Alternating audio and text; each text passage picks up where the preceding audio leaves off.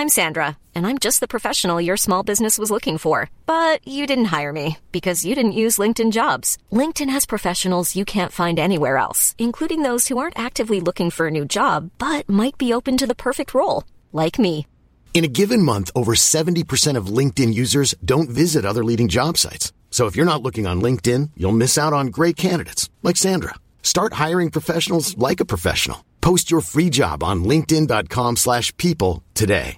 Quality sleep is essential. That's why the Sleep Number Smart Bed is designed for your ever-evolving sleep needs. Need a bed that's firmer or softer on either side? Helps you sleep at a comfortable temperature? Sleep Number Smart Beds let you individualize your comfort, so you sleep better together. J.D. Power ranks Sleep Number number 1 in customer satisfaction with mattresses purchased in-store. And now, save 40% on the Sleep Number Limited Edition Smart Bed for a limited time. For J.D. Power 2023 award information, visit jdpower.com/awards. Only at Sleep Number stores or sleepnumber.com.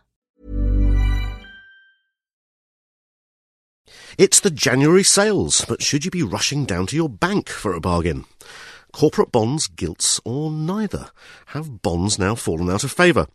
And will you be saving with Metro Bank or Virgin Bank later this year? We look at the new entrants to the savings market. All this to come in this week's FT Money Show. I'm Matthew Vincent, and I'll be giving you the lowdown on all of these money matters in downloadable form with my colleagues from FT Money, Tanya Poley. Hi. Ellen Kelleher. Hello. And Steve Lodge. Hello. It seems all our studio guests are still stuck in the snow. So let's start then with the money news. This week, the January sales began at the high street banks, with a number launching special New Year discounts on mortgages in an attempt to lure bargain-hunting customers through their doors. HSBC has launched a 2-year tracker with a discount of 1.65 percentage points on its standard variable rate. Leeds Building Society is offering borrowers the chance to save more than £1,000 on mortgage and valuation fees, and Halifax's rewards will knock 0.2 to 0.4 percentage points off your mortgage rate. But, Tanya, are these bargains any better than the cheap sofas now being flogged at every furniture store in town? I think it's important to actually look at each deal separately, and actually you need to look quite close to the terms and conditions that are involved in the January sale deal, as they're being kind of termed. Obviously, the HSBC deal, a lot of brokers have said that's actually quite an attractive rate at the moment. It's a 2-year discount, so it's actually with a pay rate of 2.29%, which is a very good rate in the current climate. That's very competitive, isn't it? Yes, it is actually in the current climate. The important thing to note with the HSBC discount mortgage is rather than actually being associated with the bank rate, it's actually tied to the bank's SVR, which at 3.94%, it's not too bad. It's kind of probably an average SVR rate at the moment. But borrowers need to bear in mind that banks are able to actually raise their SVR at their own discretion. It doesn't have to be linked with the base rate. They can just decide to do it whenever they want to. So that could then that could actually increase the rate in the coming months or coming years. So even though the Bank of England held base rates at 0.5% again this week, we could see SVRs going up. In fact, have we seen that recently? Yes, we've seen that with a number of small building societies. The Marsden Building Society actually increased their SVR from 4.49% to 5.95% this week. We've also seen Mansfield Building Society also increase their rates up to 5.59%. It's important to note that it's mostly the smaller building societies actually doing this, and the larger banks are probably less likely to. So that could mean that HSBC will be okay. But it's also a worthwhile point to take note of. Okay, so the HSBC January sale bargain could be a good deal, assuming that it doesn't raise its SVR. What about the Leeds and Halifax offers? I mean, they sound good at face value, but are they really that competitive? Well, this is where borrowers actually need to look closely at the rates being offered. I mean, it might be interesting to see all the kind of discounts that are being offered. Like with Leeds, obviously, you could have savings of up to £1,000 because they're saying that they will void the £800 completion fee and give you kind of free valuation fee. But actually, their rates don't seem to be that competitive. I mean, their 3-year fixed rate is about 4.99%, like from that point onwards. And there are rates, actually, that are a bit more competitive out there at the moment from other lenders. So you save, roughly £1,300 on the completion fee, and you get a free valuation. Yes. But £1,300, if you've got a sizable mortgage, that saving is going to be outweighed by the extra interest you pay on this 4.49 mortgage rate.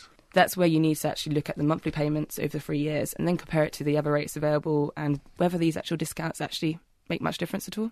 Exactly. And just turning to the Halifax's rewards scheme, this seems to cover a whole range of different products. I think they offer you a small 0.2 percentage point increase on certain savings rates. But this can also benefit mortgage borrowers as well. Is that right? That's true. They're basically saying that rates will be discounted by between 0.2% and 0.4% on a range of their mortgage deals. And while this will obviously make their deals more competitive than obviously to non-Halifax customers, it's also important, again, to compare rates across the board, make sure they're actually as competitive as they could be for you. Exactly. Go and do your homework before you do your shopping, I think, is the message there. Thanks very much for that, Tanya. And for more details on the latest mortgage deals and whether they're any good, you can read Tanya's article in FT Money with this weekend's FT and online at ft.com/money. Still to come on the show, the Abbey is disappearing, but new banks are launching. We preview the changes on your high street. First, though, bonds. In 2009, corporate bond funds were the flavour of the month. In fact, they were the most popular fund choice for UK private investors for 10 consecutive months until September. But by November, they had fallen to only the 29th most popular out of 34 fund sectors. Sentiment is also turning against government bonds or gilts as the Bank of England's programme of buying gilts, or quantitative easing, comes to an end. It was held at £200 billion worth of gilt buying this very week, and concerns are mounting about government debt. So, Ellen, taking all of these factors together, is it time to get out of bonds? A lot of advisors would say yes, definitely. I mean, there's considerable fear about the debt markets right now. And I think when you analyze the debt markets, you should focus first on government bonds because those are really the drivers. And what's happening in the corporate bond markets is you're seeing the knock-on effects of what's happening in government bonds having an effect on corporate bond yields and demand, and the fear is sort of spreading in that direction. But the real problem with government bonds right now is it's just the classic economic problem of supply and demand. There's an oversupply with the government expected to issue £500 billion in debt over the next 3 years. And, you know, there is some concern that the quantitative easing program could come to an end, and that effectively would mean that the government would stop buying back debt. The question is, well, then who would rush in to fill the void and buy the debt that is being issued? That's a very good question, because if there's going to be this massive oversupply, and gilts are the way in which the government is going to borrow all of this money that it needs, but at the same time the Bank of England isn't going to be providing the demand by buying up gilts for quantitative easing, this is going to lead to prices falling. It must do, mustn't it? Yes. And that would mean that yields would rise higher because the relationship between prices and yields on bonds are inversely related. I think investors lost some confidence in government debt, and you see this in other countries. You know, what's happening, S&P has downgraded the debt of Greece. Dubai has been called into question by investors, and whether this feeling of incredible doubt in government debt could spread to the UK is it's a big question, and it's I think that's what's driving money out away from gilts at the moment. Yes, now would not seem like a good time to buy into government bonds, certainly. What about corporate bonds? We've seen this tremendous rally last year in corporate bonds as private investors and institutional investors all piled in, thinking that prices were too low.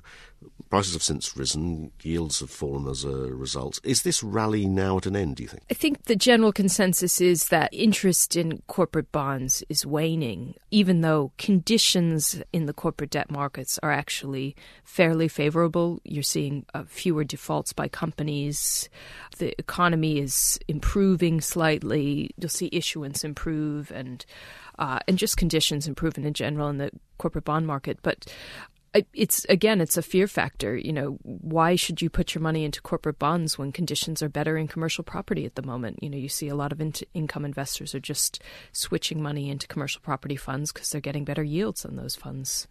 So time to certainly review your bond fund holdings and make sure that you're happy that you're not overexposed to either gilts or corporate bonds. Ellen, thank you very much indeed for that. And for more on the prospects for bond funds in 2010 and some recommendations for funds that might be worth sticking with, you can read Ellen's article in FT Money this weekend and on our website ft.com/money.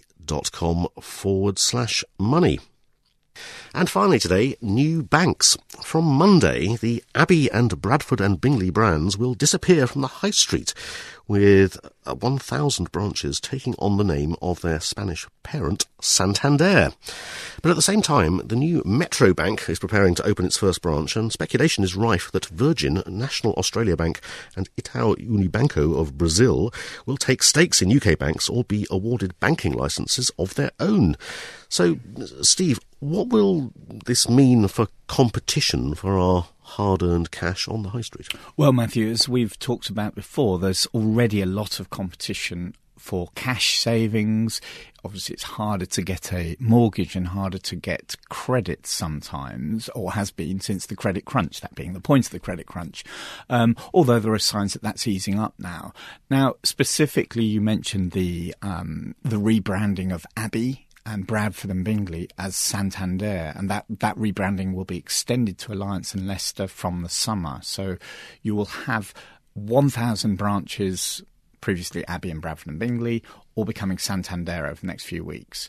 And then later in the year, all the existing Alliance and Leicester ones will become Santander.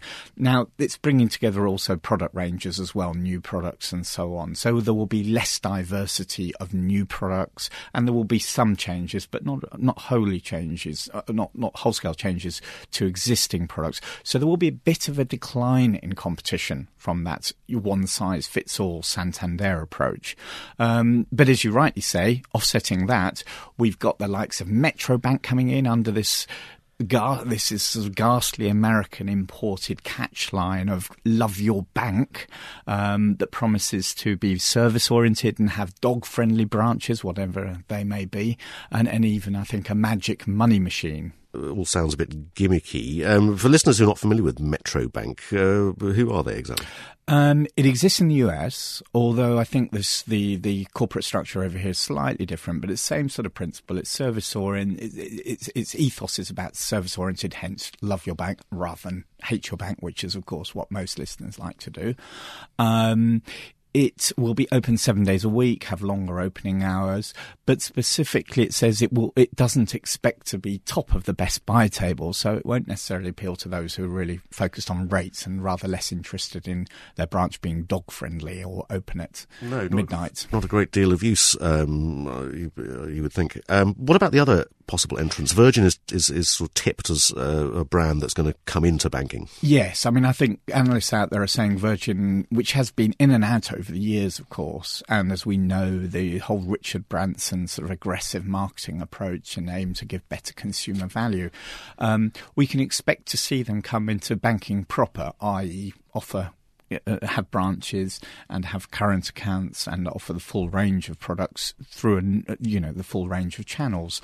Yes, and many analysts think they will be the most aggressive on rates, and they've been touted as a possible buyer of Northern Rock's branch network, for example, as a fast track to getting a banking license. But indeed, they may just launch standalone. And within all this as well, we haven't mentioned building societies yet. There's a planned takeover of the Chelsea Building Society by Yorkshire at the moment, and who knows? I mean, maybe Virgin would take over a building society. There could be a lot of change to come. Thanks for that, Steve. And if you'd like to know how high street banking will change this year and what it means for your savings, you can read Steve's article in FT Money inside this weekend's FT. All that remains for me to do is to wish our listeners a happy and prosperous new year, and to quickly ask my colleagues, though, about their own New Year's resolutions. Steve, you're a man of resolve. How will you be improving your finances in 2010? Well, Matthew, as you know, I like to be contrary. So last year, you'll recall that I was against the concept of paying down debt, not least because my mortgage was only 0.04%. So I was taking all that money that everyone else was using to pay down their mortgage and putting it in savings accounts and making an arbitrage. This year, sadly, my mortgage deal's come to an end, so I'm now paying 3% on my mortgage. Oh, no. So exactly, this is a real financial scandal. So I find it very difficult now to get a better rate by keeping my money in savings accounts. And I think this is a sort of phenomenon that will affect more and more people. More of the people who were on those cheap mortgage rates are coming off them now and are going to find it increasingly hard to get a better return elsewhere. So actually, I'm back to the conventional wisdom. I know it's hard, difficult to believe, but I have become conventional in 2010. It had to happen at some stage. And Tanya, are you worried about savings arbitrage, or have you got other concerns? I'm not worried about that yet, but my plan this year is to sort out a pension. Very good advice. Yeah, I did actually have a pension with my first employer, but I've not really taken it up again since I've moved to other jobs, but I'm going to sort that out this year. It's never too soon. And finally, Ellen, your resolution? I'm going to try to save more, spend less. That's basically my angle. That's the way around to do it, isn't it? Yeah. Come on, Matthew, our maestro, you have to give us yours. Well, I'm torn in two directions. I'm trying to build up the biggest possible deposit I can get for a house, for a house, because I'm renting it at the moment. But at the same time, Mrs. Vincent wants to buy a car, so the two don't sit comfortably with each other. Although we will be sitting comfortably in a new car, I expect, at some point. Yes, living comfortably in a new car, maybe, which will be our only possession. Exactly. Well, I think we'd better leave it there. That's all for this week's FT Money Show. Remember that you can get weekday news updates on our website, ft.com/money, and you can read and comment on our latest blog posts at ft.com/money matters. We'll be back next week with another financial lowdown in downloadable form. But until then, it's goodbye from me, and it's goodbye from Steve, Ellen, and Tanya. Bye. Goodbye.